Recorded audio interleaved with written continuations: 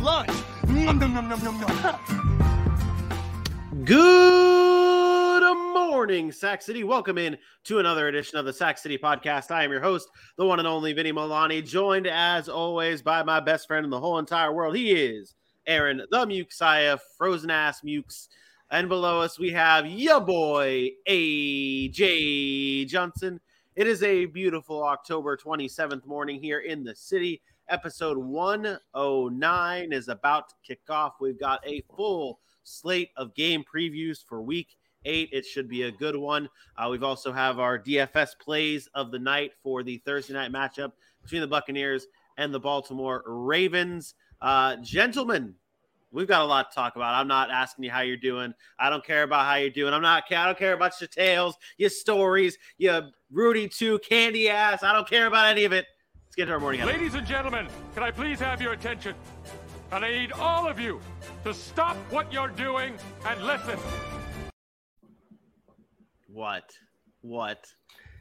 Isn't it Rudy Poo? That's what I said. You said Rudy 2. Rudy 2. Oh, I said Poo. Rudy Poo candy ass. Come on, You man. said Rudy 2. I'm fairly sure that you said Rudy 2 candy ass. Check a tape, roll it back. All right, let's get into our morning headlines and disregard my mess up. Yeah, even Bailey says you said man. 2. Oh man, that's a big time blunder on my candy ass here. All right, morning headlines time.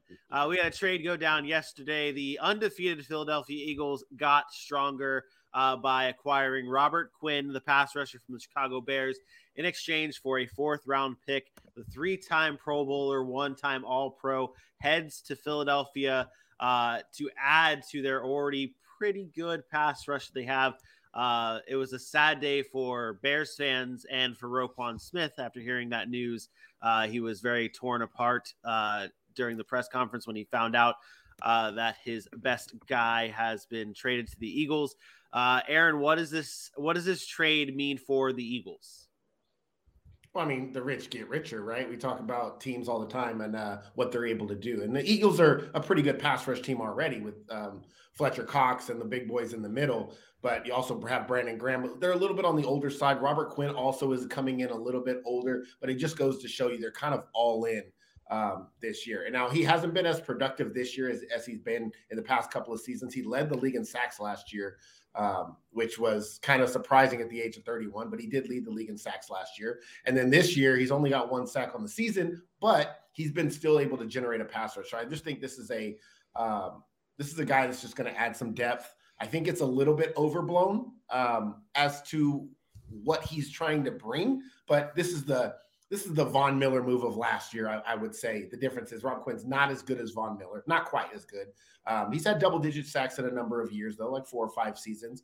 But he's also not very good against the run, so I worry about that. But then you got Jordan Davis and Fletcher Cox and those guys to pick it up. So this, to me, is just about, hey, let's get another piece. Let's add some more pressure. And you didn't have to give up much to get him. And it's going to show you that Philly's all in right now. So it's another good piece for them. And I heard something on Twitter where it was like, oh, Dallas, your move. Like it was some back and forth between, because the Cowboys traded for some defensive line depth and have been, they lead the league in sacks. So now it's supposed to be the Cowboys move, and everybo's talking about maybe going to get a wide receiver. So good move for Philly, though. Didn't give up a lot and got a piece that's pretty valuable. Yeah, I think this is a sign that how wide open the NFC is in general. I think that most of the trades that we're going to see on deadline day or leading up to it is just going to be a lot of NFC teams going all in to try and get that, basically jockeying for position for who's going to be the top dog in the NFC. AJ, your thoughts on this trade when it popped up? Kind of the same with the rich getting richer thing. I do want to just point out, because I don't want to leave you out like that. Last year, TJ Watt tied Strahan for the most sacks in NFL history with 22.5.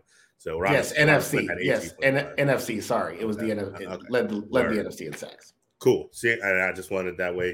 People don't. I did say lead. But yeah. So either way, but still, a very productive season last year. Then they make some changes in their schemes and everything, and it's not doing the same production for them.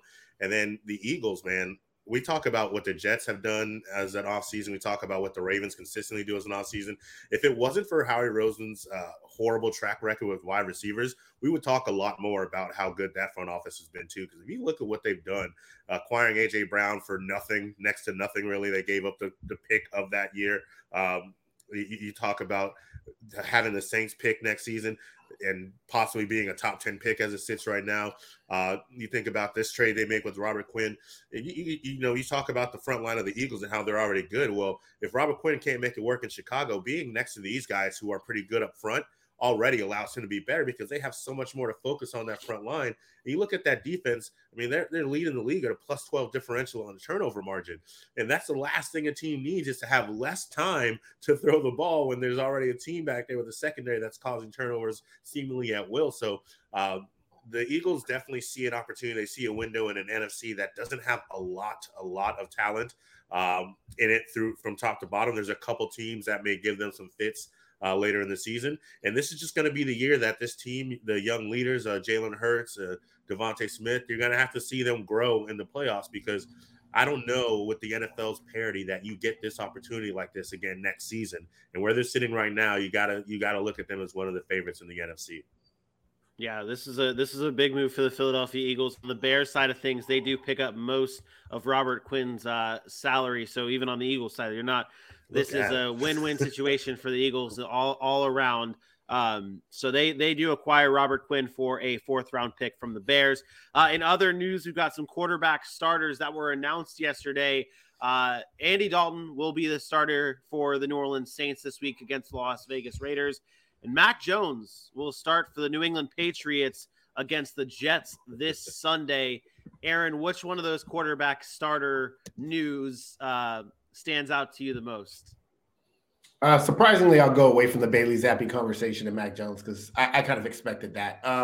It's Andy Dalton. It's them just not believing in Jameis Winston. I think I don't know that this has a.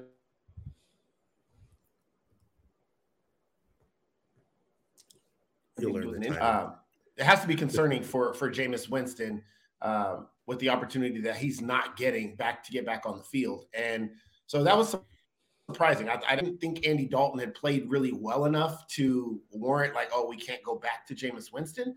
But I understand it. I understand that, Jameis Winston didn't look good when he was playing and outside of a half. And so maybe you continue to let Dalton have this opportunity. I just don't know. I feel like Jameis should be in there. I think he's a better quarterback. I think he's younger. I think there's more upside there. We watched Andy Dalton throw 2 pick sixes last week, probably cost them the game, because other than that, they were able to move the football and stuff. And that's stuff Jameis Winston can do. So if it is about injury, then I understand. But if it's not about the injury, it's just about them feeling more comfortable with Andy Dalton, then you got to have some serious concern about where Jameis Winston is going in his career. Yeah, quickly, I agree with that. I think it has to be the injury. I don't think Winston has done enough to lose the job with his coaching staff, and that there's more to it that we're not seeing on game day, maybe during the week. But I agree with that. I don't think Andy Dalton's that much of a step ahead. On the other side, I can look at the Mac Jones, Bailey Zappi conversation and think, to me, granted, Bill Belichick said, we'll see how it goes, but we know the truth, and we know, Bailey Zappi had a chance. This kind of rings to me almost like the Seattle Seahawks preseason battle where neither guy had really done enough to really hold the position. And when that's the case, you're going to the guy who's been there and who knows what's going on. We think about the way we heard this New England fan base just clamoring for Zappi, booing Mac Jones the entire game last week and chanting Zappi's name. That had to be really tough for Mac Jones. But then Bailey Zappi, outside of those first two drives, really didn't do anything, and in fact kind of went backwards, so that kind of gave the reins back to a Mac Jones, who now has to come in and make a statement. They picked me in the first round, 15th overall, for a reason. I had a really good rookie season for a reason. This team needs to believe in me, and he has to be the reason that gives them to believe. He has to go out there and make no question about it that this is his team right now. And if Bailey Zappi wants it, it's going to have to be next year. So Mac Jones has an opportunity here. I think he's going to take it as best. And I don't think you do too much to change it from what Mac Jones and Bailey Zappi did. You know, maybe you do a little bit more of what Zappi was doing for Mac Jones, so he has the opportunity to air the ball out a little bit. But then you get behind those running backs and Ramondre Stevenson and Damian Harris, who should be another week healthy, and you let these guys go and help you secure a win. You haven't seen the last of Bailey Zappi this year, I guarantee it. I'm sure about that, but Mac Jones needs to make sure that's a difficult conversation to have. Hey, man, and put more respect on Geno Smith's name in that preseason. That man won that thing fair and square. He dominated the quarterback competition. He dominated it. I don't think so. I think COVID got him. Because I seriously believe Drew Lock was going to start that season if he didn't get COVID. I don't know, man. The way Lock looked when he came back. Oof. But that's what I mean from COVID, though. Remember that game right before he got COVID, he was 14 of 14. He looked like the better quarterback, and there was a lot of talk like Drew Lock's job to lose, and then COVID lost it. COVID got the man.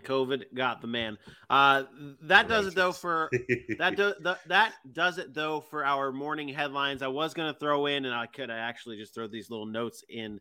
The Packers have been calling around an attempt to trade for a wide receiver. That's the reports going around, which that happens every trade deadline. And then a wide receiver that's been generating trade interest is Nelson Aguilar from the Patriots. So we'll keep an eye on all the trade deadline news and rumors throughout the week up until Tuesday's deadline here. Aaron, let's get into our injury report.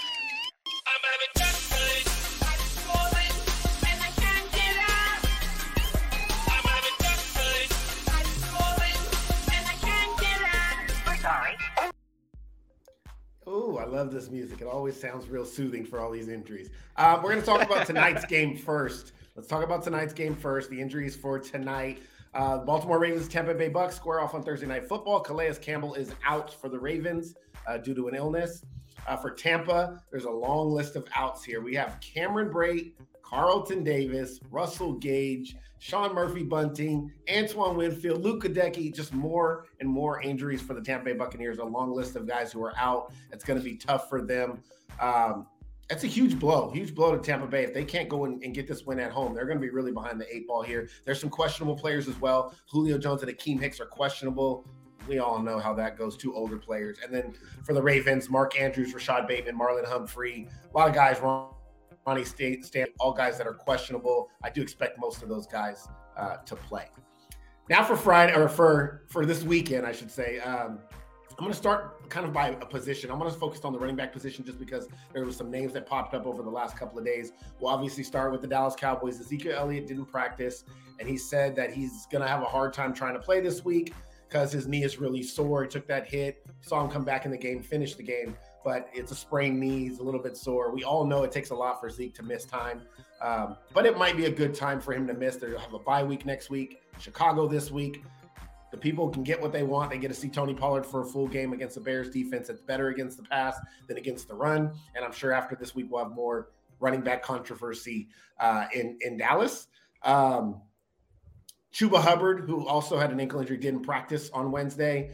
But a surprise name here, Josh Jacobs, popped up on the injury report. He was limited in practice with a foot issue. But remember, guys, he's a dog. So the dog is going to be on the field. Josh Jacobs is not missing no time. You get your dog costume yet? You get your dog costume yet? I bought it yesterday. It's on the way. I don't expect him to miss any time. It didn't seem like there was much panic from the Raiders and their beat reporters and things like that. It's just kind of a more precautionary thing. James Conner and Darrell Williams also showed back up to practice on a limited basis. So 2 running backs that could cause maybe some chaos in that Cardinals backfield after we saw Keontae Ingram and Eno Benjamin have pretty good days last week. Some other notable names that may impact Levi Wallace of the Steelers, one of their very few good defensive backs that has a shoulder injury. He's something that says that he's going to be out this week. Ryan Tannehill did not practice with that ankle injury. We talked about him being in a walking boot. He's going to try to get out on the field, but it could be Malik Willis. You never know.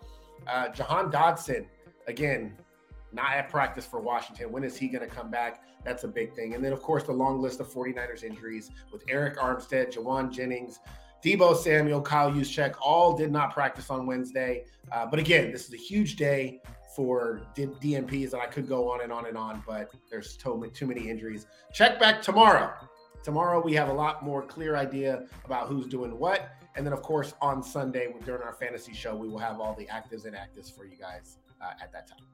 There you go. There you go. That does it for our injury report. AJ, load up those golden pipes before we get into our Week 8 game previews. All right, ladies and gentlemen, good morning. Thank you for rocking with Sac City Pod on your favorite video platform known as YouTube. While you're here, go ahead and head over to Facebook, on a different tab. Don't leave us. And hit that like, hit that follow on Twitter. Hit that follow on Instagram. Hit that follow. Make sure to heart like every single graphic you can see. And then, of course, head over to TikTok, all at Sac City Pod. We love the support. We love the fandom. We love rocking with our fans. Come be a part of the city at Sac City Pod on Facebook, Twitter, Instagram, YouTube, and TikTok. Week 8 is upon us, and we got a good one for you. Vinny, take it away. There you go. There you go. Let's get right into the inside the matchups for the NFC this week.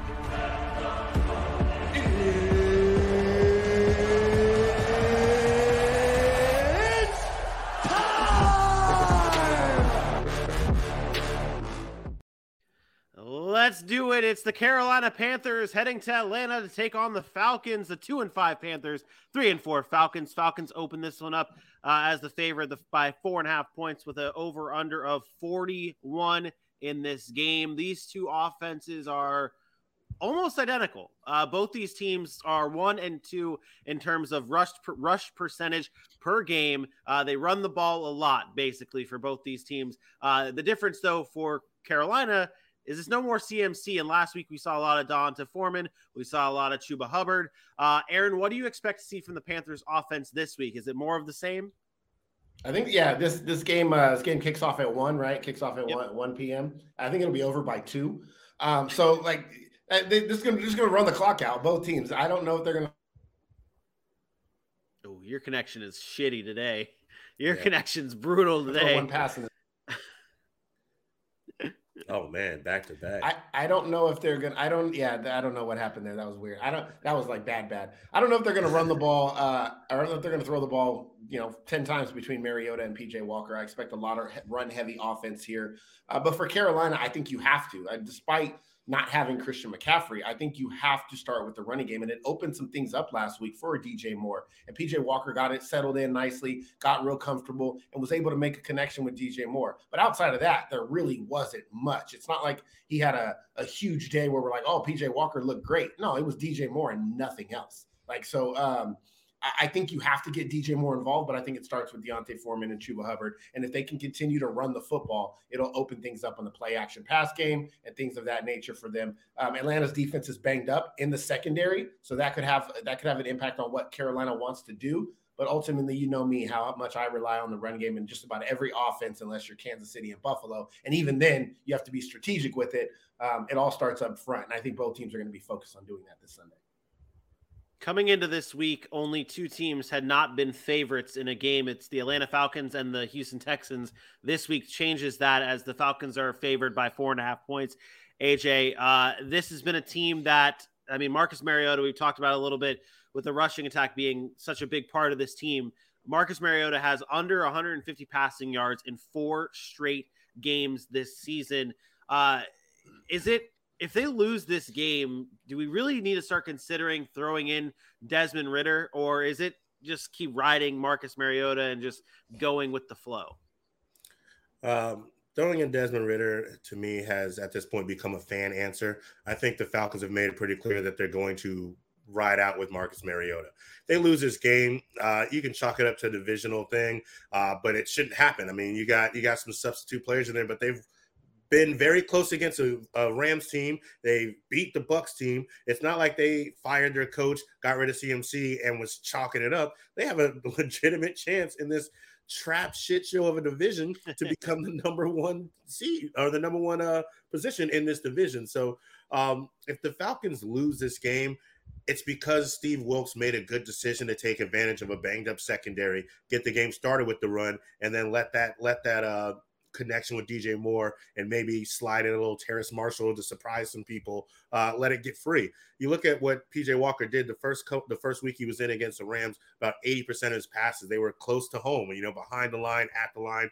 Last week they brought it down to about 40% and let him throw downfield a little bit. If that was practice, now you have a team that doesn't have A.J. Terrell more than likely, doesn't have Casey Hayward. Jalen Hawkins has been banged up. Richie Grant has been banged up. If you go from 18% of throwing your passes 20 yards down the field and bump that up to 25, 26, they might find a little bit of light downfield and can push this ball, and that's going to cause problems for the Falcons. The best part is they've been competitive every single game, so I'd imagine they still keep it close with the way they run the ball.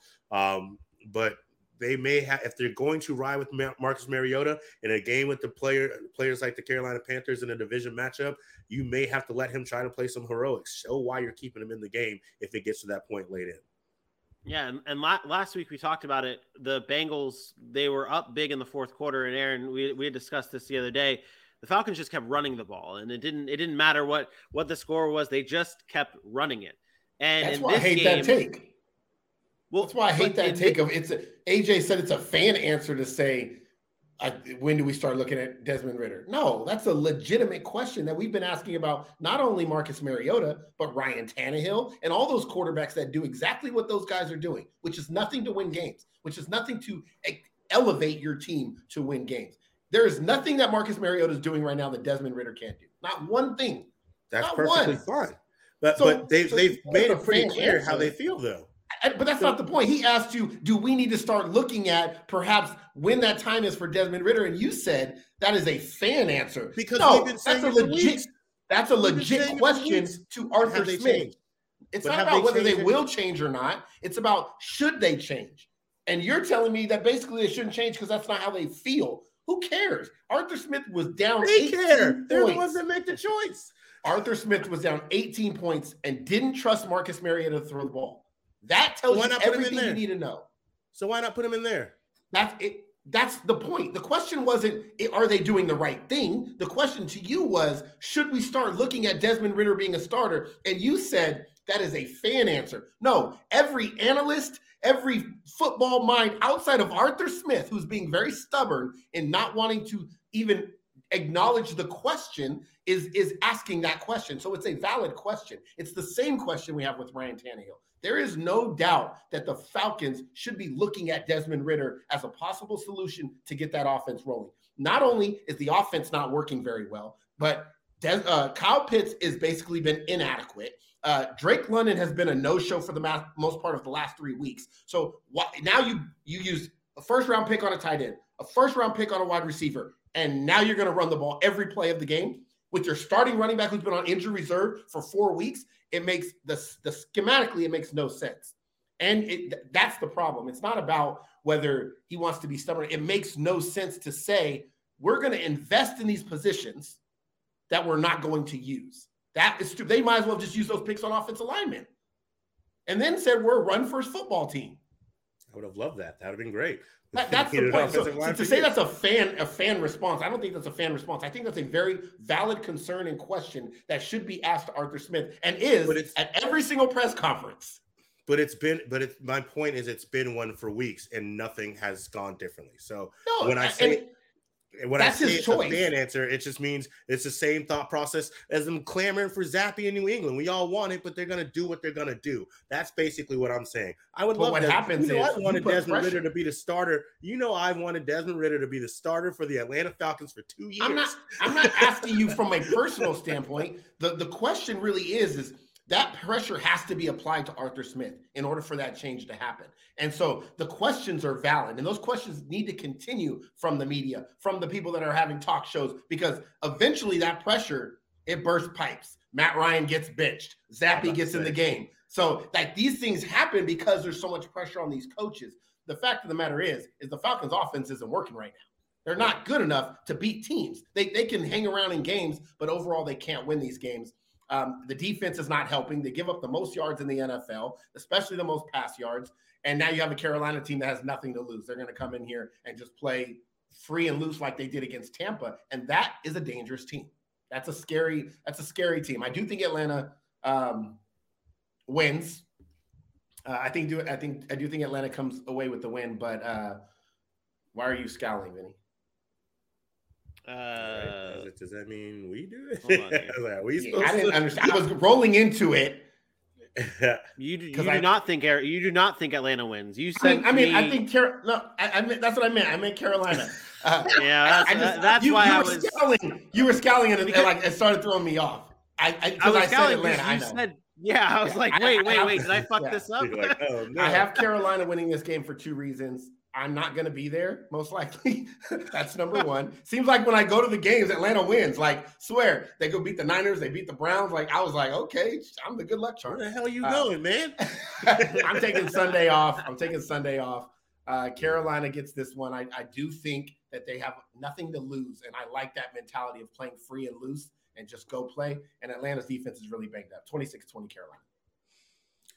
Yeah, there was a possibility that, I should go that way. But like you, when you're not there, they lose. Like me, when I pick against them, they win. So maybe I should have picked against them. But I'm going to roll with my Falcons this time around. And I got them winning 24-21 in a close game. I think they'll be able to run it enough to slow the rest of this game down. And the Falcons won't have enough time to put the points on the board needed to win. Aaron, do you have the picks listed? Do you have the sheet near you of picks and my stuff? Sheet? Yeah. Well, no. Like our I'm trying to remember who I picked yesterday for Thursday Night Football. Did I pick the Bucs or the Ravens? You picked Baltimore. I picked Baltimore. Great. That flows into my narrative that I'm trying to spew here. I have the Falcons winning this game 27-23 because if the Bucs lose tonight, then the Falcons have a chance to be first in this division. That's going to add to the motivation of winning this football game. And maybe in a close game, we don't see Arthur Smith say, okay, let's run the ball a bunch of times. And they say, okay, let's go out and win this football game. They win 27-23 Falcons. There you go. You're welcome. You're a good guy. You're a good guy. Week 8, we're the division champs and 4-4, guys. Yeah, let's go. Hey, that's the motivation right there. That's the motivation right there. They're gonna see a wide open NFC South, and they're gonna take it this week by being the Panthers 27-23. I remember in the offseason, y'all laughed at me because I said the Falcons have a chance to win this division. That was while Tom Brady was retired. I never thought in a million years when he came back they would still have a chance as of right now. There's a lot of football to be left, but it's just quite interesting. I don't know if I'd say the Saints. I don't know if I would say they have a chance, but I just all right, there you go. Next game on our list is the Chicago Bears heading to Dallas to take on the Cowboys. Cowboys are favorites in this game by 9.5 points with an over-under of 42.5. Justin Fields for the Bears is the most sacked quarterback in the league, most pressured quarterback in the league, and now he's matched up against one of the best pass rushes in the league in the Dallas Cowboys. HA, how do you game plan for this if you're the Bears and you're trying to avoid killing your future franchise quarterback? What's the game plan have to look like? It looks a lot like it looked against the Patriots for it does with Justin Fields. You actually have designed runs for Justin Field. You use his strengths to attack. You get him out in space, you allow him to run the ball, and then that way once he's dropping back, there's always that chance that he can run the ball, and you have to keep somebody in to watch him, which allows him to have some time to throw. It's going to be very tough because this is one of the best defenses in the league. This is a team that can get after the quarterback. There's a Micah Parsons who you never know where he's going to be, and wherever he decides to line up, he's still capable of beating you from that position. But if you want a good chance, if you want to be able to put points on the board, you have to attack it with the run game. You have to allow Justin Fields to use his legs, and not just from a place of fear, but from a place of confidence and desire. And I think that starts with getting those design runs like he did last week against the Patriots. And we talk about the Patriots. They know what they want to do on the defensive side of the ball when someone's coming in, and they weren't able to stop it. I'm not saying it's going to be that easy against Dallas. They've proven to do what they need on the defensive side of the ball, but it starts with being able to run the ball with Justin Fields and allowing him to get out in space. First of all, Vinny, don't ever disrespect my Dallas Cowboys again. One of the best the best pass rush in the NFL. The best. They lead in sacks. They lead in win rate, pass rush win rate. They are the best pass rush in the NFL, and this is going to absolutely be a massacre of Justin Fields. Justin Fields doesn't have a chance, and it's not his fault. You have the great pass rush of the Dallas Cowboys, the number one in the league, and then one of the worst offensive lines, if not the worst offensive line in all of football. And he'll get his little escapes every now and then and get some yards, but Dallas will live with that. Dallas doesn't care if Justin Fields is out there running around, because eventually you're going to get smacked by Micah Parsons. You're going to get smacked by DeMarcus Lawrence. You're going to get smacked by Dorrance Armstrong and Leighton Vander Esch and Anthony Barr and those guys. Eventually they're going to get to him, and eventually it's just going to be too much. And then you're going to start seeing the turnovers, the fumbles, the forced throws, the interceptions by Trayvon Diggs. This Dallas defense is going to be too much for the Chicago Bears. The difference between playing a Patriots team and playing a Dallas Cowboys team is Dallas is not afraid to give up big plays, right? So Dallas will take chances, and then what happens with those chances? Justin Fields is trying to fit balls in like he did against New England. New England doesn't take a lot of chances. They just play very sound football. Dallas takes chances, and they're going to get some turnovers, and that's going to be the difference. They've been able to turn the ball over. They're second in the NFL in turnover differential, only behind Philly, who's also really good at the things that I mentioned that Dallas is good at. I just think it's too much. And then offensively, I think Dallas will do enough. I don't think it's going to look great, but I think Dallas will do enough to kind of move the ball and score. That's where I was going to shift next, is defensively for the Bears. That's their strong point. That's what they're the best at is their defense. Not the best in the league, but the best in terms of their offense and defense. And last week we saw Dak Prescott in his return only throw for just a little bit more than 200 yards. It wasn't really a phenomenal game for Dak Prescott. It wasn't a bad game by any means, but now you might be looking at a no Ezekiel Elliott in this offense, and Dak Prescott now having a second week back. What do you want to see from this offense, particularly with Dak Prescott this week against a better Bears defense? Nothing. I don't think it matters as long as you don't turn the football over. Well, I think people want to keep pushing the narrative. Dak has to be something special, and he doesn't. He has to be what we talked about the other day. He can be Cooper Rush. That's great. And then in the moments when they need him the most, make the throw. And in the second half of that Detroit game, he made a number of throws that Cooper Rush wouldn't even have tried. And he made the throws, they scored the points, and they won the game. He doesn't have to be Patrick Mahomes. Just because you pay a guy to be a franchise quarterback, you need him to be what your franchise needs. And they need Dak Prescott to be smart with the football. And then in the moments when the defense does give up some points, when the defense is tired and on the field a little bit too much and gives up something and they're behind, or they need a late fourth quarter drive, that Dak Prescott can go down the field and do that. That's what you pay $230 million to Russell Wilson for, $500 million to Patrick Mahomes, $40 million a year to Dak Prescott. All the in-between stuff, just don't turn the football over. When it matters the most, go win the game. And at the end of the day, that's what I'm looking for. As long as he doesn't turn the football over, I'll be very satisfied. What you got? What? I'll go to AJ first on the predictions here. Then AJ, what do you have for this game? I got Dallas getting the W here, 28-14. Just the fact, one, that they're really good on defense. Dak being back is a big deal for me. And then I think with the short week, the tiresome that the Bears are going to be coming up against a pass rush like this, I don't think they'll have enough in this game to hold their own. Give me Dallas 28-14. Yeah, I'm gonna slide in next here. I don't have the Bears scoring this many points, and I wanted to almost go less than 10 points in this game. And AJ, you brought up a very good point. This is also a short week for the Bears as well, which just adds to the disadvantages already facing the best defense in the NFL. You might see a man die on the field this weekend, and give me the Cowboys here, 26-10. Yeah, I got Dallas too, 27-16. Bears get some late points at the end just because Dallas gets mad and goes over their average of only allowing 14 a game. But Dallas wins 27-16. The Cowboys are averaging giving up 14 points a game. They, they're late in the game, they're up by it's like 27 to 10 or something. They pull their starters out. Bears go down, score a touchdown just because or something like that.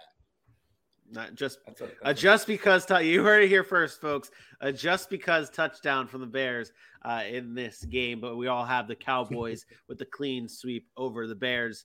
The next game on our list is the Miami Dolphins traveling to Detroit to take on the Lions. The Dolphins coming off of a very closer than they probably wanted to win over the Pittsburgh Steelers, and the Lions offense and team really that has been reeling for the past few weeks, being shut out by the New England Patriots, and then that loss against the Cowboys last week. The Dolphins here are 3.5-point favorites. The over-under is 51.5. Lots of points expected in this one. AJ, what are we expecting to see from this Lions offense who's been banged up?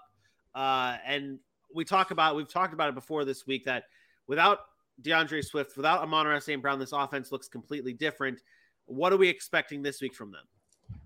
Well, luckily, they should have both those guys back. DeAndre Swift has been practicing all week. From what I recall, Amon-Ra St. Brown did not have a concussion, but thanks to the quarterback on the other side of this game, now if you blink after you get hit, you have to be taken out of the game for the whole time. So luckily, I think they should have both of those guys back, and hopefully that'll allow Jared Goff to actually play some football. He has not been good over the last couple of weeks. Maybe, sure, pour out some yards, but turning the ball over, not getting into the end zone, that's not going to work. So with the bevy of your offensive weapons and Amon-Ra, DeAndre Swift, finding the ball to TJ Hawkinson, they have an opportunity to put some points back on this board. But the question is the same with the Lions. It's not about their offense, unfortunately. It's like, what is their defense going to be able to do? And this time it's against a team that has better offensive weapons, and they're not going to be able to stop them. So as far as the Lions offense, just get back on track. Let DeAndre do what he does best. Let Jamal Williams take it around the goal line, get him on the ball back to his 8 reception self, and see if he can put some points up on a defense that is up and down. But when they're really good, they're really good. When they're not as good, they can be had. So put some points on the board, be happy. On the Dolphins side, Aaron, last week they kept it close with the Pittsburgh Steelers, and it wasn't the cleanest of games from Tua Tagovailoa. And in his press conference, he owned up to it. He said there were some throws he shouldn't have made. A lot of close turnovers there for him in that game. What do you want to see from this Dolphins offense here this week against the Lions? The same stuff I've been seeing all year. We got to realize Tua didn't play for almost a month before coming back on the field, and we expect him just to come back and be the same player. No, it was very much similar to the Dak Prescott conversation. He didn't got to come in, get your feet wet. I saw some good throws early in that game, and then, yeah, he was trying to force some stuff a little bit late and probably should have had some interceptions that didn't get caught. But I have no concerns about what Tua and the Miami Dolphins are doing. Tua's third in the league in QBR.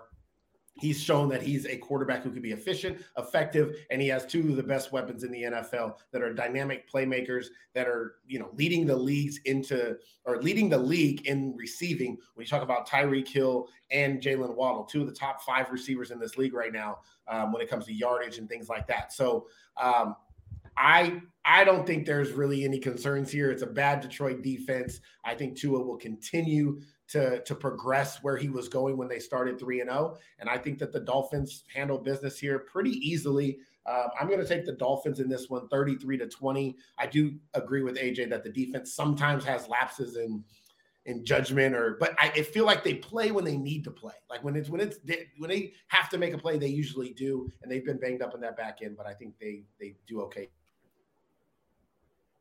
AJ, what do you got? Yeah, and I also have the Dolphins in this one. I got them for 31-20. I do think the Lions will have enough offensive power to put some points on the board. For their sake, this prediction can be different if they can put the points up quickly. But I have a feeling it's going to take a little while to get going, and it may be too little, too late. The Dolphins got Tua back and 4-0 within the season as of right now. So I think it's looking pretty good that they can get the W. 31-20 Miami Dolphins. Another clean sweep from everybody here. I have them 30-20. I originally had them at 33-20 until Aaron's pick came up. And then I was I got to change it. All of us have 30, it's 30, 33, or 30, 31, and 33-20. Yeah, 20 points is a solid number for the Detroit Lions here. And I originally had the same score you had, Aaron, until you sent me your predictions. And then I was like, I can't have that. So I changed it, but forgot to change the Lions side of things. But 33-20, 30-20 Dolphins in this game. It's a clean sweep. This is not much to talk about because, this offense for the Dolphins, we all expect to. 2 is 10-2 or 12-2 in his last 14, 12 or 14 starts. They won't give him his flowers, man. Just saying. Is that good? They won't give him his flowers. What's Herbert? What's Herbert in his last 12 starts? Oh, all right. Next game on our list, it's the Arizona Cardinals traveling to Minnesota to take on the Vikings. This is a matchup between 2 teams that have pretty good offenses, Pretty good defense as of late as well. The Cardinals entered this game 3-4. The Vikings at 5-1, looking good coming out of their bye. Aaron, what do you make of this Vikings team right now at 5-1 coming out of the bye? What do we expect to see from them the rest of the season and in this game in particular against the Cardinals? Well, I expect to see good offense because that's what they've always been is a good offensive football team. Dalvin Cook get a week to rest that shoulder up. Jay Jett is obviously a top receiver in the league. Kirk Cousins is going to be Kirk Cousins. He'll play well unless it's a primetime game, and then he won't. So they have the weapons on offense to be a good offense. The question mark will always remain until they prove it is consistency on the defensive side of the football. Can you be consistent? And I think that's what we're asking each and every week. We're seeing, hey, can this team stop people on third down? Can this team create turnovers to get off the field? And we've seen some of that in opportunistic times this year, late in that game against in London against the Saints. We saw it against the Bears.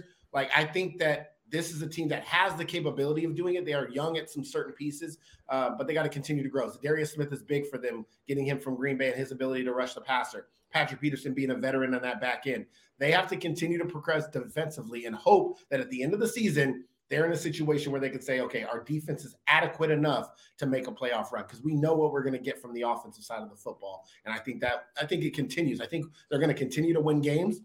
And when they play a matchup against the powerhouses is when they get exposed usually. And that was Philly, right? That was against Philly this year, maybe against another team. We'll see. But I don't know what their schedule actually looks like when they play those tough opponents, but that's really where I'm gauging Minnesota as at that point in time. For the Cardinals on the other side, AJ, they are coming off of a 42-34 win over the Saints last week on Thursday Night Football. They've had a little bit of extra rest as well, and it was really the same old from Kyler Murray and DeAndre Hopkins. DeAndre Hopkins, 10 receptions, 103 yards last week in his season debut. Is the key to this offense as simple as DeAndre Hopkins just has to be in the lineup, or is there more to it? I mean, I really think it is.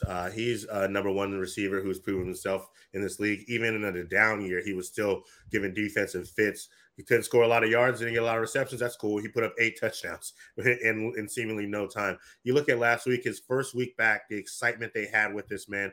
48% of the target share last week. That's astronomical. Leads the league in one game this season. And now you get to do that against a Vikings team, which a lot of us are waiting to see the shoe drop. And this could easily be the week that it happens. A lot of people are expecting the 5-1 Vikings to go in there and take care of the Cardinals, who can't score first quarter touchdown, who keeps losing in close games. I don't know if that's the case. I mean, you look at what the Vikings are. They're 31st against the pass and 31st against number one wide receivers. And when you look at a DeAndre Hopkins, it may not be as easy as 48% of the target share, but it's going to be enough where they're going to have some problems. And now Robbie Anderson, who obviously we can't speak so much about our Robbie Anderson, but another week in a new offense, and an offense that wants to spread the ball out and air the ball out.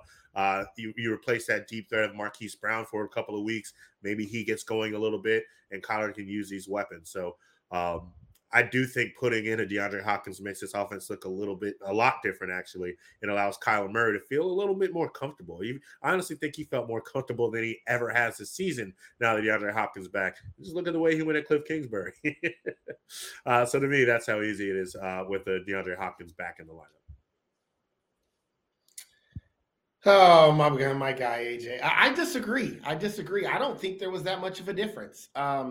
I do want to say that DeAndre Hopkins looked good, and Kyler Murray throwing to DeAndre Hopkins looked good, but Kyler Murray throwing to Hollywood Brown looked good. And Hollywood Brown had led the NFL in target share percentage before he got hurt. I think the offense looked exactly the same. Kyler Murray still ended up only throwing for 200 yards. We look at the big scoring numbers, and we thought that was their offense, but no, it was their defense. They created 4 turnovers in the game. 3 of them put them in the red zone in that game. Andy Dalton threw 2 pick sixes right before the half, which allowed that momentum to go. But if you look at that game and watched Kyler Murray play, he was still 20 of 29. Didn't look that great. Was sacked twice. He again had threw the 1 touchdown, but it wasn't like they were out there airing the ball around. It was just DeAndre Hopkins. It was 10 catches, 100 yards. I didn't think the offense looked good at all, especially from a passing perspective, which is what we were kind of thinking DeAndre Hopkins would do. I thought they missed Hollywood Brown significantly. Rondale Moore hasn't really produced the way he's supposed to be producing. I have serious concerns for the Arizona Cardinals offense because I've seen this before. I've seen, drop back and just throw it to DeAndre Hopkins. That's great. But if you don't have anything else that's going for you, I think you're going to run into some problems. And maybe it might not be this week against Minnesota because Minnesota's defense isn't elite. But you look at the rest of that offensive game plan, and it really didn't look any different than the first few weeks of the season. They just put up more points because their defense helped them out. I guess kind of in a way, and it's unfair to have done it this way. I'm thinking about it with a Hollywood Brown in the mix. They really missed having a second receiver. I mean, the timing couldn't have been worse for them to get DeAndre Hopkins back and the guy he traded for goes down. You know, if Robbie Anderson had been there a week sooner, maybe they get to utilize him too, because when Robbie Anderson has a guy willing to throw the ball, he can be something special. And I think he will. I mean, poor guys had Sam Darnold, Baker Mayfield, and Baker Mayfield. Now he gets a talented receiver, and I think that can change some things for him. And I agree. I wasn't thinking about the points because it was the defense last week against the Saints, and I am aware of that. But I believe the confidence level, the connection and the chemistry that a DeAndre Hopkins has with the Kyler Murray, it just feels different, and it feels like the trending is going to head in the right direction. I can't speak exactly to what I think Robbie Anderson is going to be this week. I just think he has the potential to be better now that he has, I guess, another fresh start, one that he basically chose. Maybe not the maybe I got vertigo, bro. Maybe not the destination, but the fact that he's no longer with Carolina, that may be enough to just get him enjoying football again. And Vinny's over there screwing up. He's on mute. He's over there trying to talk. I'm happy I was on mute because I didn't want to throw off AJ on the ending of his statement, and I also didn't have B-roll or a graphic to cover my transition like I normally do. So I just think that this is more Cliff Kingsbury. Yeah, Cliff Kingsbury. Kingsbury's Cliff issue. Kingsbury. Issues. Yeah, I just think it's a Cliff Kingsbury issue because that's why it hasn't looked very good. That's why. I mean, it's not the personnel to me. Like I think Rondale Moore is talented. I think DeAndre Hopkins is great. Benjamin and them can get, but it just doesn't look explosive like we thought it was going to be under Cliff Kingsbury. And I think that's his issue. He needs to figure out a way, regardless of who's out there in whiteout. I'm going to start. No, yeah, you've been picking first, and AJ, you've also been picking first too. I was going to throw in my pick to try and throw. Yeah, I have the Vikings in this game 33-31. I think it's a high scoring game. I don't think both defenses are kind of who they are. I don't think that they're that phenomenal. I get the turnovers that the Cardinals had last week with Andy Dalton at quarterback. I'm not sure that Kirk Cousins turns the ball over that much in this game, in this game specifically. And I think it's a little bit of a high scoring matchup, 33-31 Minnesota Vikings. Aaron, who you got? Yeah, I have Minnesota in this one as well. I have Minnesota winning 35-28. Again, high scoring game. I think both offenses will be okay in this one. DeAndre Hopkins should have a good day. I'm hoping that Arizona's offense shows up.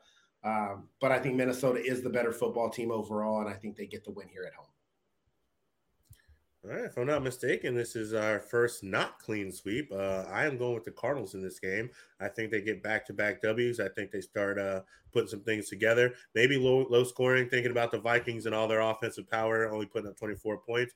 But who knows? This defense is not just last week, but has started doing some things correctly. They have been getting pressure on the quarterback a little bit more, and that might come into effect. So I'm going to stick with the score, 27-24, and see if the Cardinals can pull one out.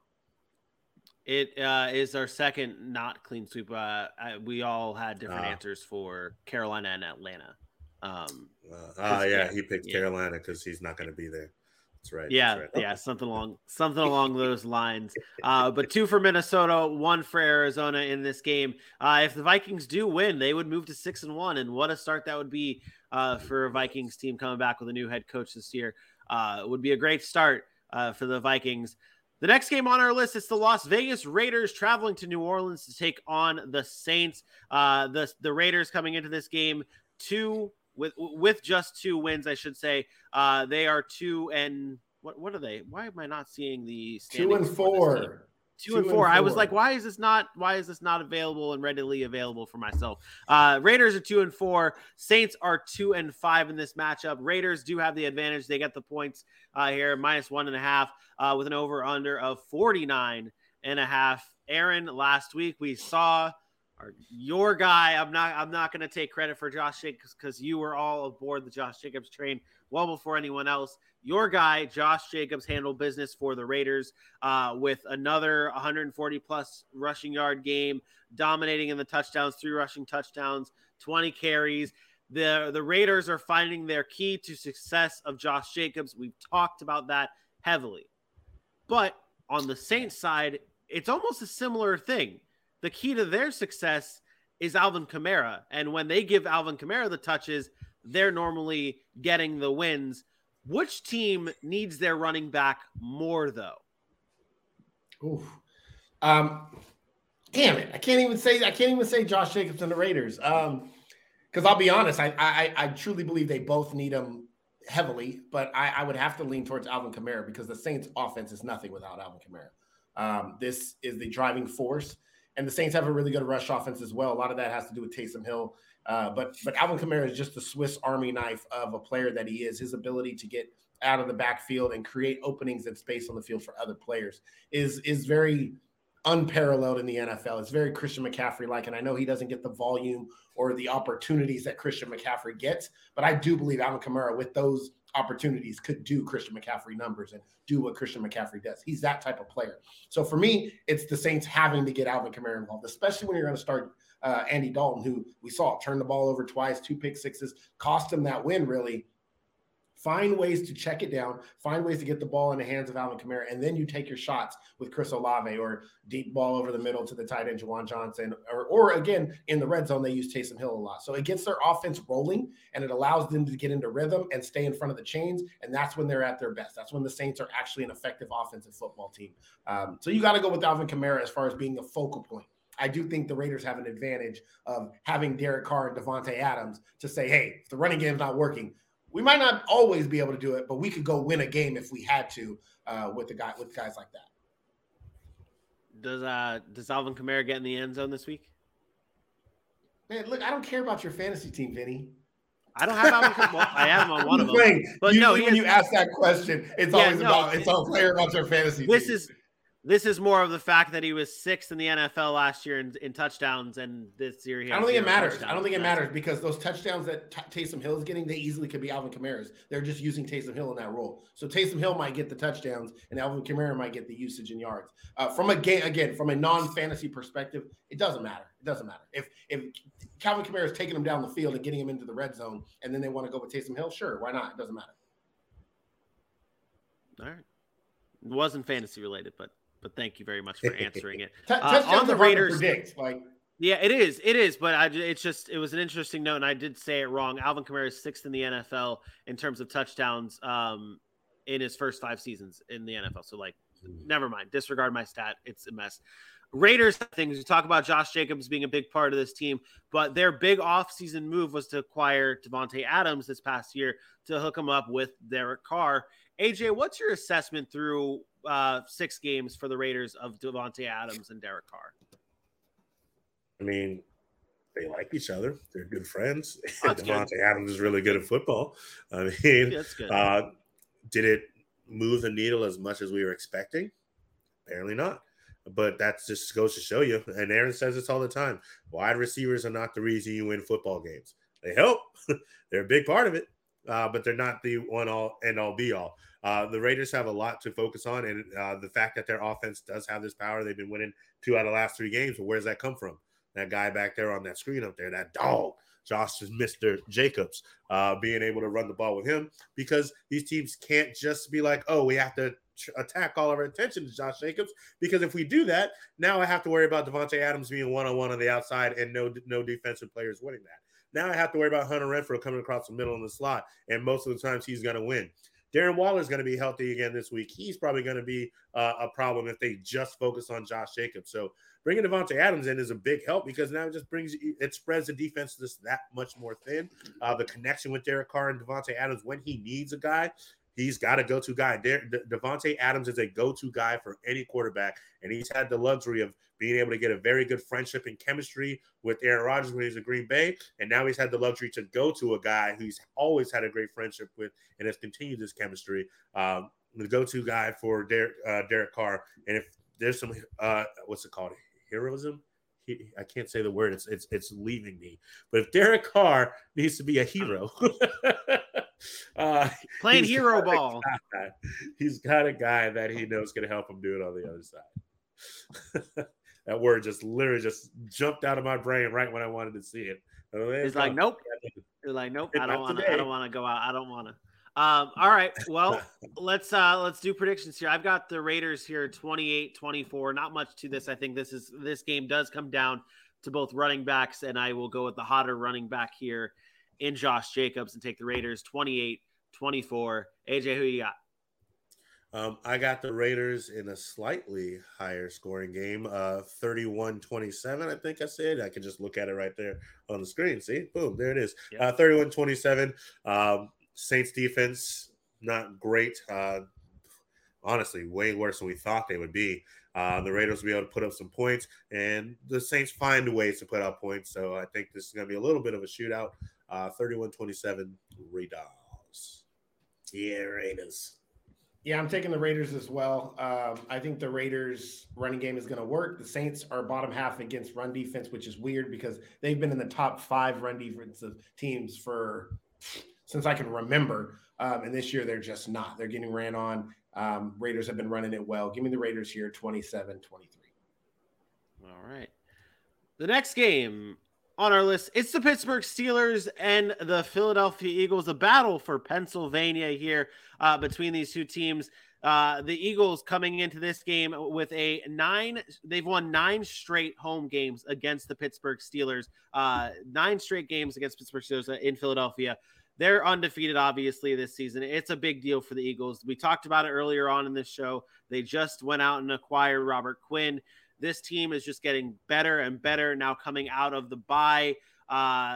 What do we expect in this game from the Eagles here, AJ?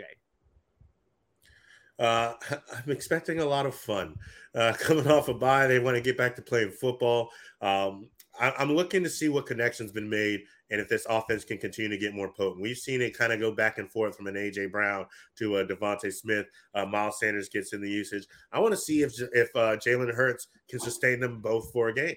Can you get Devontae Smith the ball when you want? Can you get A.J. Brown the ball if you want? Can Miles Sanders find some holes and find a way to get to move the ball almost seemingly at will? I don't mean to disrespect the Steelers. Their defense hasn't been what they are, and before what they were. And before TJ Watt gets back, the Eagles have a very solid opportunity here to take advantage of it. Coming off the bye, being fresh, having fresh legs for Jalen Hurts. I want to see him sustain an offense because we know this defense is going to be a solid part of a deep run in the playoffs. We have the question of what Jalen Hurts and an offense can do in the playoffs. And it's time to continue. It's time to show that you can be consistent and be a potent offense, a la the one that won the Super Bowl 5 years ago when they needed to score at will. They did. Aaron, this game is. Oh, go ahead. Go ahead. No. Go ahead. No, I was just gonna say this game is. No. Go ahead. No. I was just gonna say this game's tougher than I think. Then it's going to be led on to believe. Like, talk about the 11-point spread there. I have them covering that, but there is something to be said about what Pittsburgh does against good teams or teams that we perceive as good. They win and they beat the Bengals week 1. They got blown out by Buffalo. I will give you that, but then they come and they beat Tampa and they played them close. And I just never know with this team. Like, it's so hard to tell which Steelers team is going to go up. Is it going to be the team that schemed up really well and coached really well and makes it close? Or is it going to be the team that just decides not to play that week? So I don't have a lot on this game. Philly should win. They're the better team. They should really beat them pretty handily. But I don't know if that's going to be the case. Well, I mean, we talked about when they played the Bills. That Bills game, they were heavily favored against the Steelers, and then they ended up smoking them. But in this game, it's a little bit. That's what I'm saying. In this game, it's a little bit different. The Steelers, and this is a little fun fact here, the Steelers are one of 3 teams with a winning record against 6-0 or better teams since 1970. So only 3 teams in the NFL history in the NFL since 1970 have a winning record against 6-0 teams. The Steelers are one of them. Has nothing to do with this game. And for that, that's such a useless stat. and for that, I have the Eagles crushing the Steelers here, 35-14, covering the spread, and go Eagles to 7-0. Yeah, I got the Eagles in this one as well. We're gonna go with them 28-17. I wanted to get them in the 30s, but man, Mike Tomlin, he just garners so much respect for me. I think they'll find a way to stop them from hitting them 30s. 28-17 is what I'm going to stick with. I want to change my pick. Okay, do it. I'm going to take the upset here. I'm going to say Pittsburgh goes on the road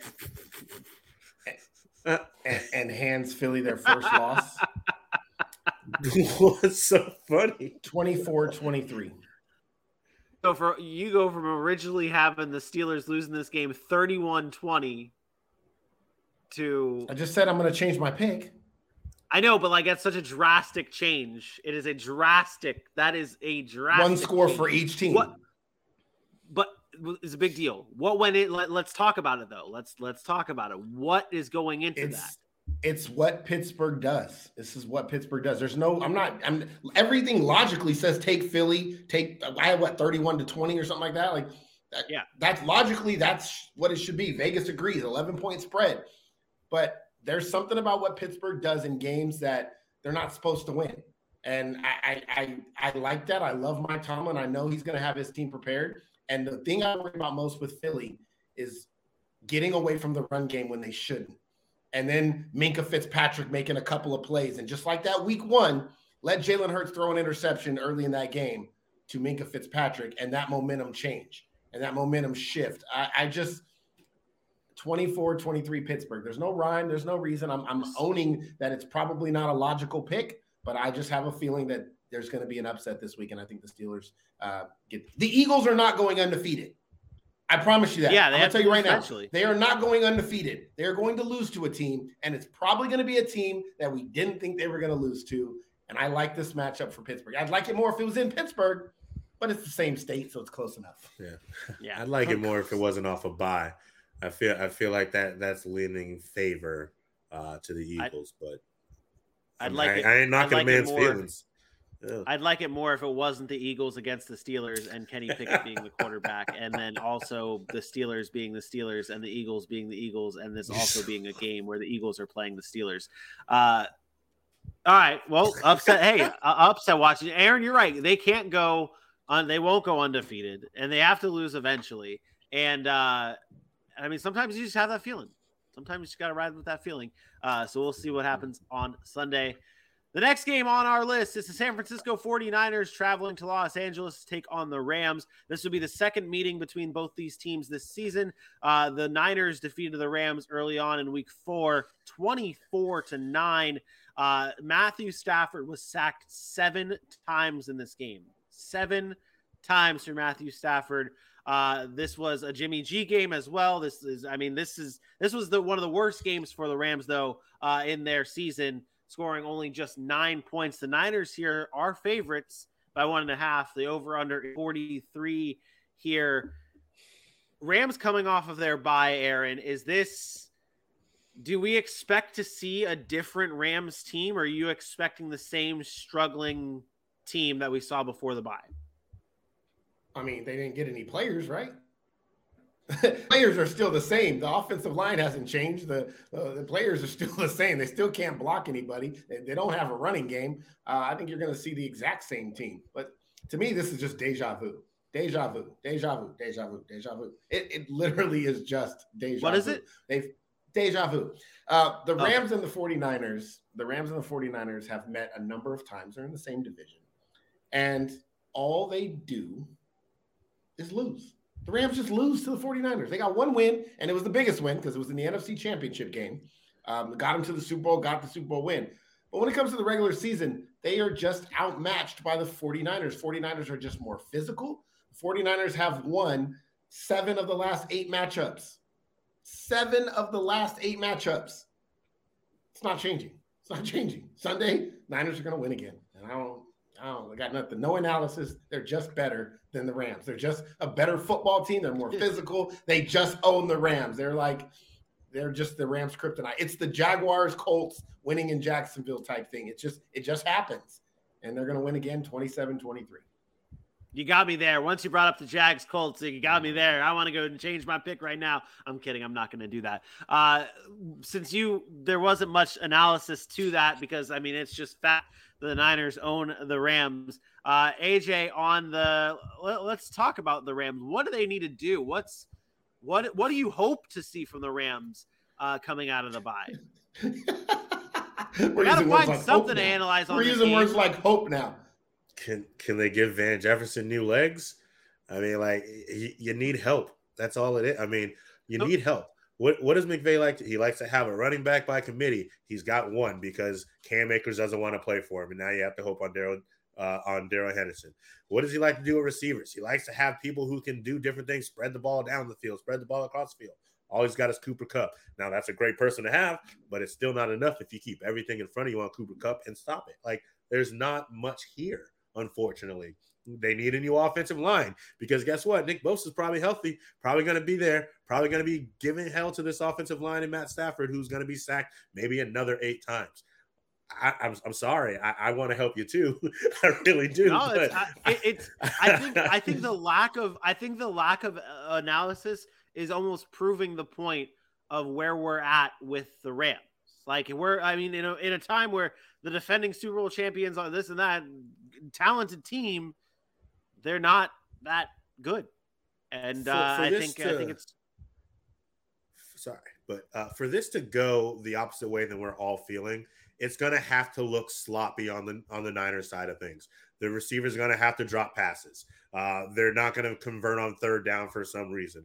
You let the underdog stick around long enough, they start barking like that. It's going to have to look something like that. If we come back on next week and we're talking about the Rams winning it, the questions won't be how did they do it. It's going to ask what went wrong, because to me, that's the only way this is really Jimmy G. Jimmy G is the only way the Rams win this game. Yeah. And it's a bad Jimmy G.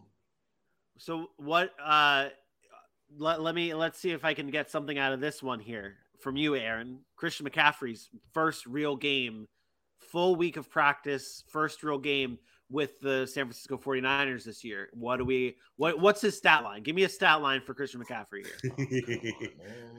Get that fantasy team happy. I don't own Christian McCaffrey anywhere. I don't, honestly, it doesn't matter.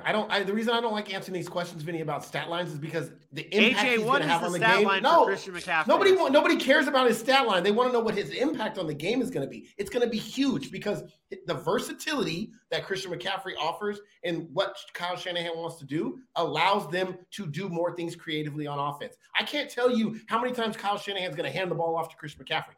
12 carries, 75 yards, 5 catches, 63 yards. Who cares? Doesn't matter. You could have given me 31 for 273 and 3 in this game, and then went into your analysis of that, and it would have been perfect. I wouldn't have cared about the analysis. The analysis of his impact. The analysis is the part. Who cares about the stat line? The analysis is what you want. His impact on this game is going to allow Kyle Shanahan to be flexible and multiple on offense, lining him up in different situations. He is not just going to be in the running back. He is going to play slot. He's going to be on bubble screens. He is going to do everything that they do with Deebo Samuel.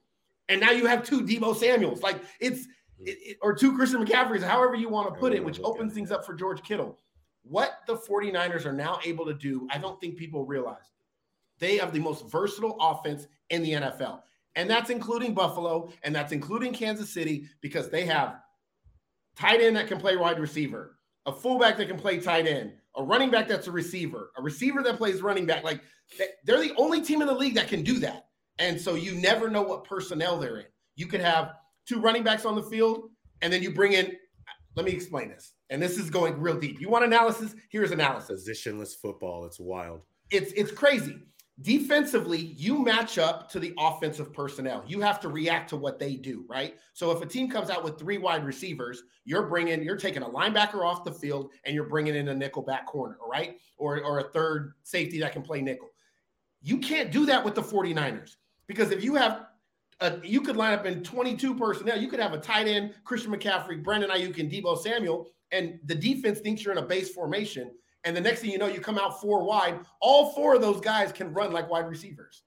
So now you have the wrong personnel. So you got linebackers matched up against the wrong personnel. So what they can do from a versatility aspect throws the defense off. You cannot play matchup football. And that in the NFL is everything, is being able to read what the offense is doing, substitute, match that personnel, and feel like your matchups can win.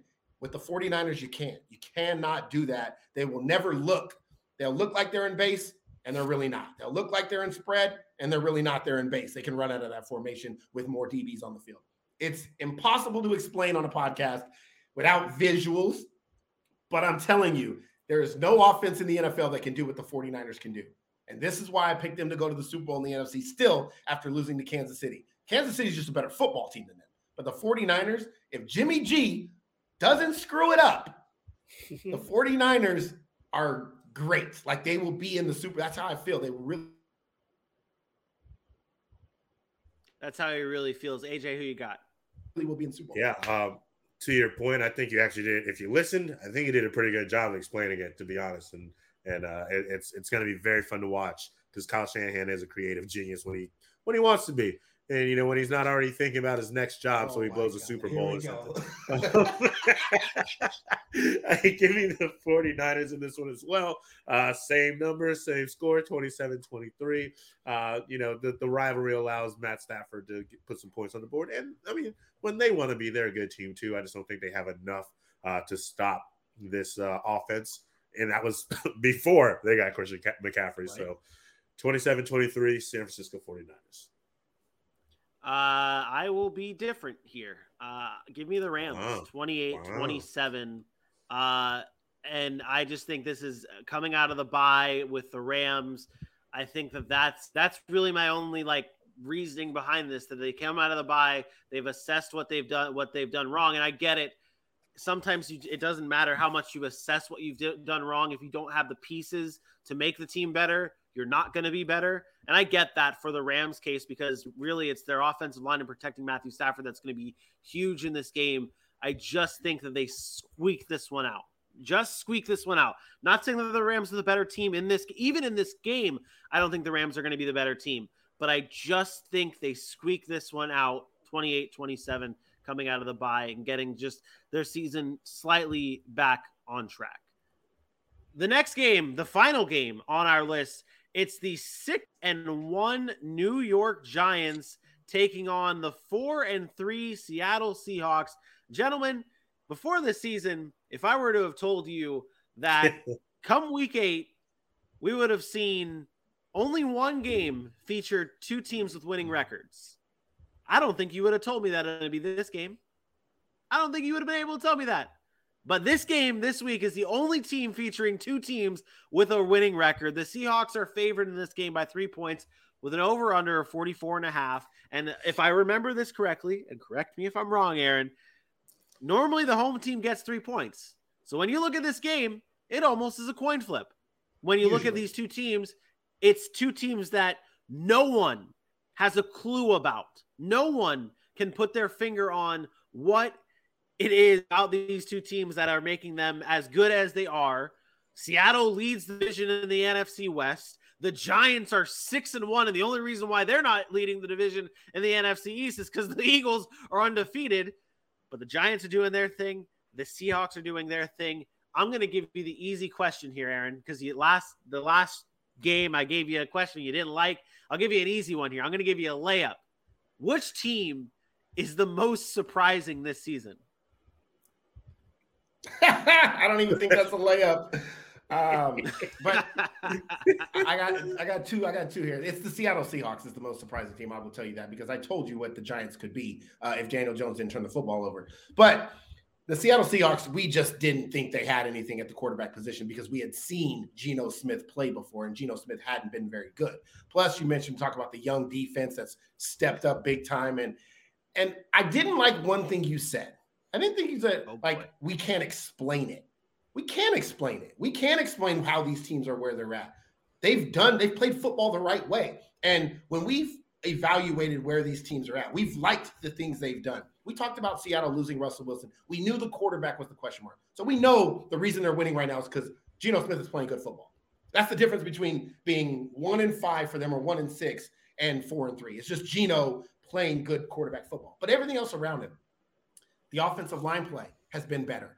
You go draft a Charles Cross. You bring in guys that they lose guys, and you bring in guys we don't know much about, but they've played as a collective unit. The secondary that started the season really, really slow, and we're like, oh, this defense is bad, but they have, an offense that can move the ball. The defense has come together. Like, that defense is better now than it was in week 2. They progressively got better and better schematically. They figured out what fits their style of play.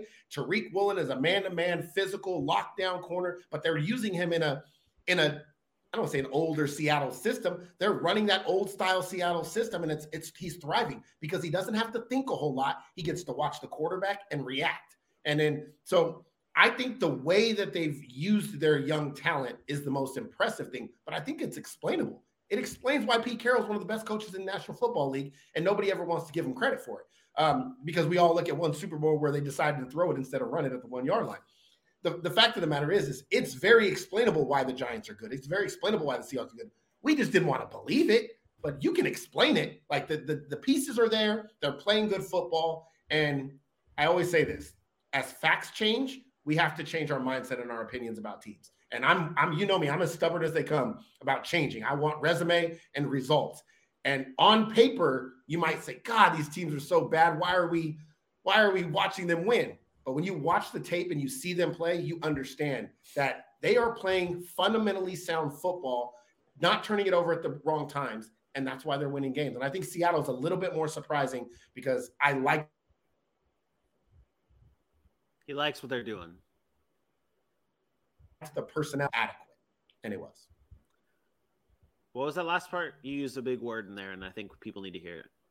I just said I felt like Seattle is more surprising because we knew the Giants, at least I knew the Giants had good personnel. I just needed Daniel Jones to be adequate in order to get wins. And he's been over adequate. He's been better than adequate, but he's not turning the football over.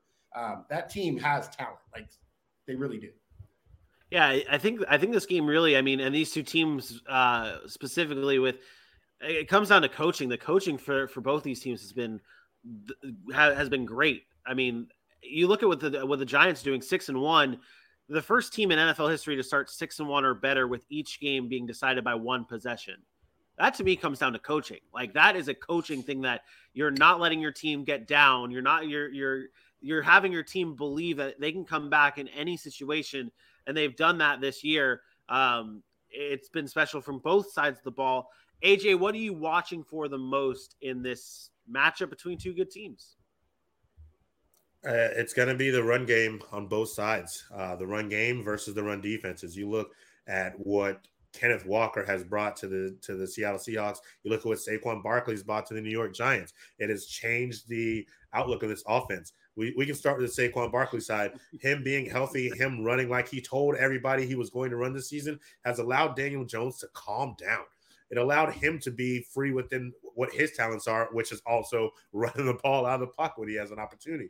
And when that happens, he's not turning the ball over. You remember him running the ball back when he had nobody else. He was scared and he fumbled the ball when he was running the ball. Stuff like that hasn't happened this season. Now you look on the other side with Kenneth Walker, and he has just been explosive.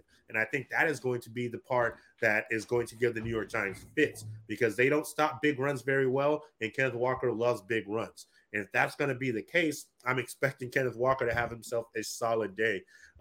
If Brian Dable can find another one of these opportunities where he keeps this game close all the way to the end and then they eke one out, I'm not going to be surprised. It's been their makeup. It's been their formula. They're one of the third team in NFL history to register 6 wins by a final margin of 8 or fewer points. And they're one of the 3 teams who have won 5 of their first 7 games when they were trailing in the second half. They find a way to keep it close. They find a way to keep it gritty. They run the ball. They play tough defense. And if they're the last ones with the ball, there's a good chance that they have what it takes to get this W. We've all been waiting for one of these teams to quote unquote prove somebody right. So whoever loses this game, someone's coming back. I told you so. It won't be fair because both of these teams have played really well. If you would like, I'll jump right into mine and let you know how I think it's going to go down. I have the Seahawks winning this game 26-23. The Giants, this is their 3rd game with a lot of travel. They've been to Jacksonville. They've been to London. Now they're going to Seattle to fight in the 12th man. It's going to be really tough, a really potent atmosphere. And I think the Giants, with Geno Smith playing the way he's been playing, going to have a tough one, and they'll get their 2nd loss on the season. Give me Seattle 26-23. Aaron? Yeah, I have Seattle in this one as well. I like the home factor, but I also like the ability to create turnovers on Seattle's defense. If they can corral and maintain and not let Daniel Jones get outside the pocket, I do think they can create a few turnovers. They're an aggressive style defense right now, which is why they've had games where they've given up a lot. But I like that mentality for a young team like Seattle. So I think they can go in here and find a way to win. I think Seattle gets it done 24-23. Yeah, this will be a clean sweep to end the show here. I have Seattle here 27-24. I think the defense is going to be very opportunistic in this game, and they're going to rely heavily on Kenneth Walker, and I think Kenneth Walker is going to be the difference maker here. And Geno Smith is going to be able to do what he needs to do for them to win as well. And I do want to point out, AJ, what you said, the fact that the Giants have been all over the country recently with the Jaguars, now having to travel across the country to Seattle. And then out of the country, like, it's not an easy road, no pun intended, for the Giants, and they do fall in this game 27-24. That does it, though, for our game by game previews for the NFC in week 8. We now move on to our DFS showdown, and I just want to play this drop, so I'm going to do it. What are you talking about? Oh, have you not heard? It was my understanding that everyone had heard. Heard what? Brian, don't! Well, a bird, bird, bird. But bird's a word, well, a bird, bird, bird. But bird's a word, well, a bird, bird, bird. That's right. It is time to get into our DraftKings showdown for our Thursday night football matchup between the Baltimore Ravens and the Tampa Bay Buccaneers. These DFS plays will be a little bit more fun than picking between Chicago and New England. There's a few more weapons and fun names to choose from than our usual shit show suspects of Chicago and whoever they're playing. AJ, I think this is your first time on the show doing this live. Nope. No? I've done it live. Were you I've done it live. Once for sure, possibly twice, definitely once though. Definitely once. We had the same. It was the Washington Commanders game because we both had Curtis Samuel as our captains, and we both cried a little bit about it. Okay. All right. Yeah, I do recall that. All right. Well, AJ, let's start with you then. Take us through your thoughts on your lineup and what you're going through right now. I would do something crazy. And this is why this man's the best in the world. My captain is going to be Justin Tucker. I'm going to put my kicker at $6,000. I think he's going to get himself some field goals. I don't think that the Tampa Bay Buccaneers are going to stop the Baltimore Ravens all night long, but I do think it'll be enough where Justin Tucker's called on a few times, maybe get me 12 points plus the 1.5 after that. So I put Justin Tucker there also because I needed some money. But then I got Lamar Jackson and Mark Andrews. That connection is just going to be what's necessary. Then I got Chris Godwin. Give me Mike Evans. Nope, sorry, Chris Godwin, Cade Otton. And then I have Gus Edwards as the running back on the other side of things. Yeah, I this is another, maybe I think it was last week that I did this where it was like almost easy and very quick for my lineup, and then I started tampering.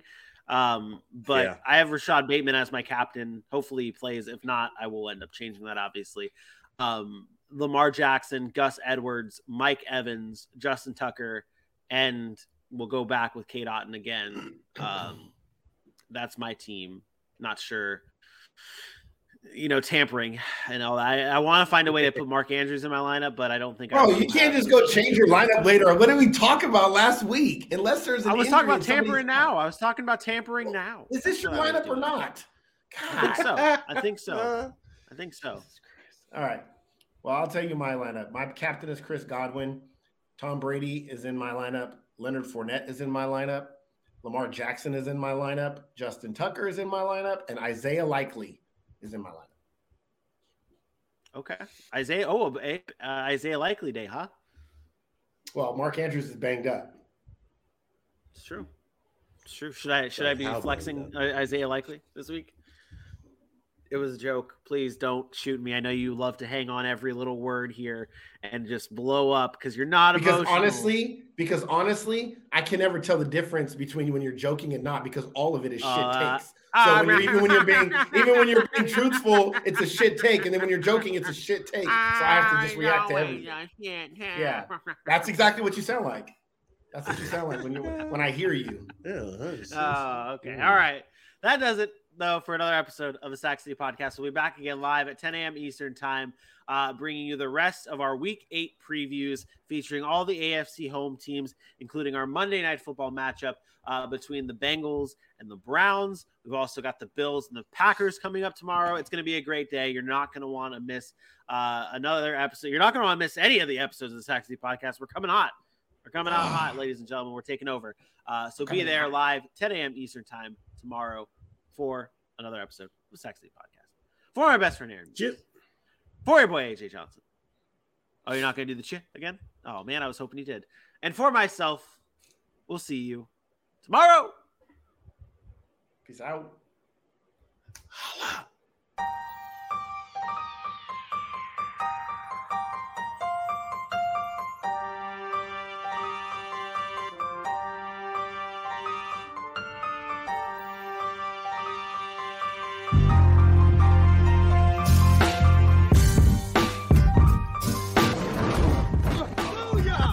That's what we call a sack lunch.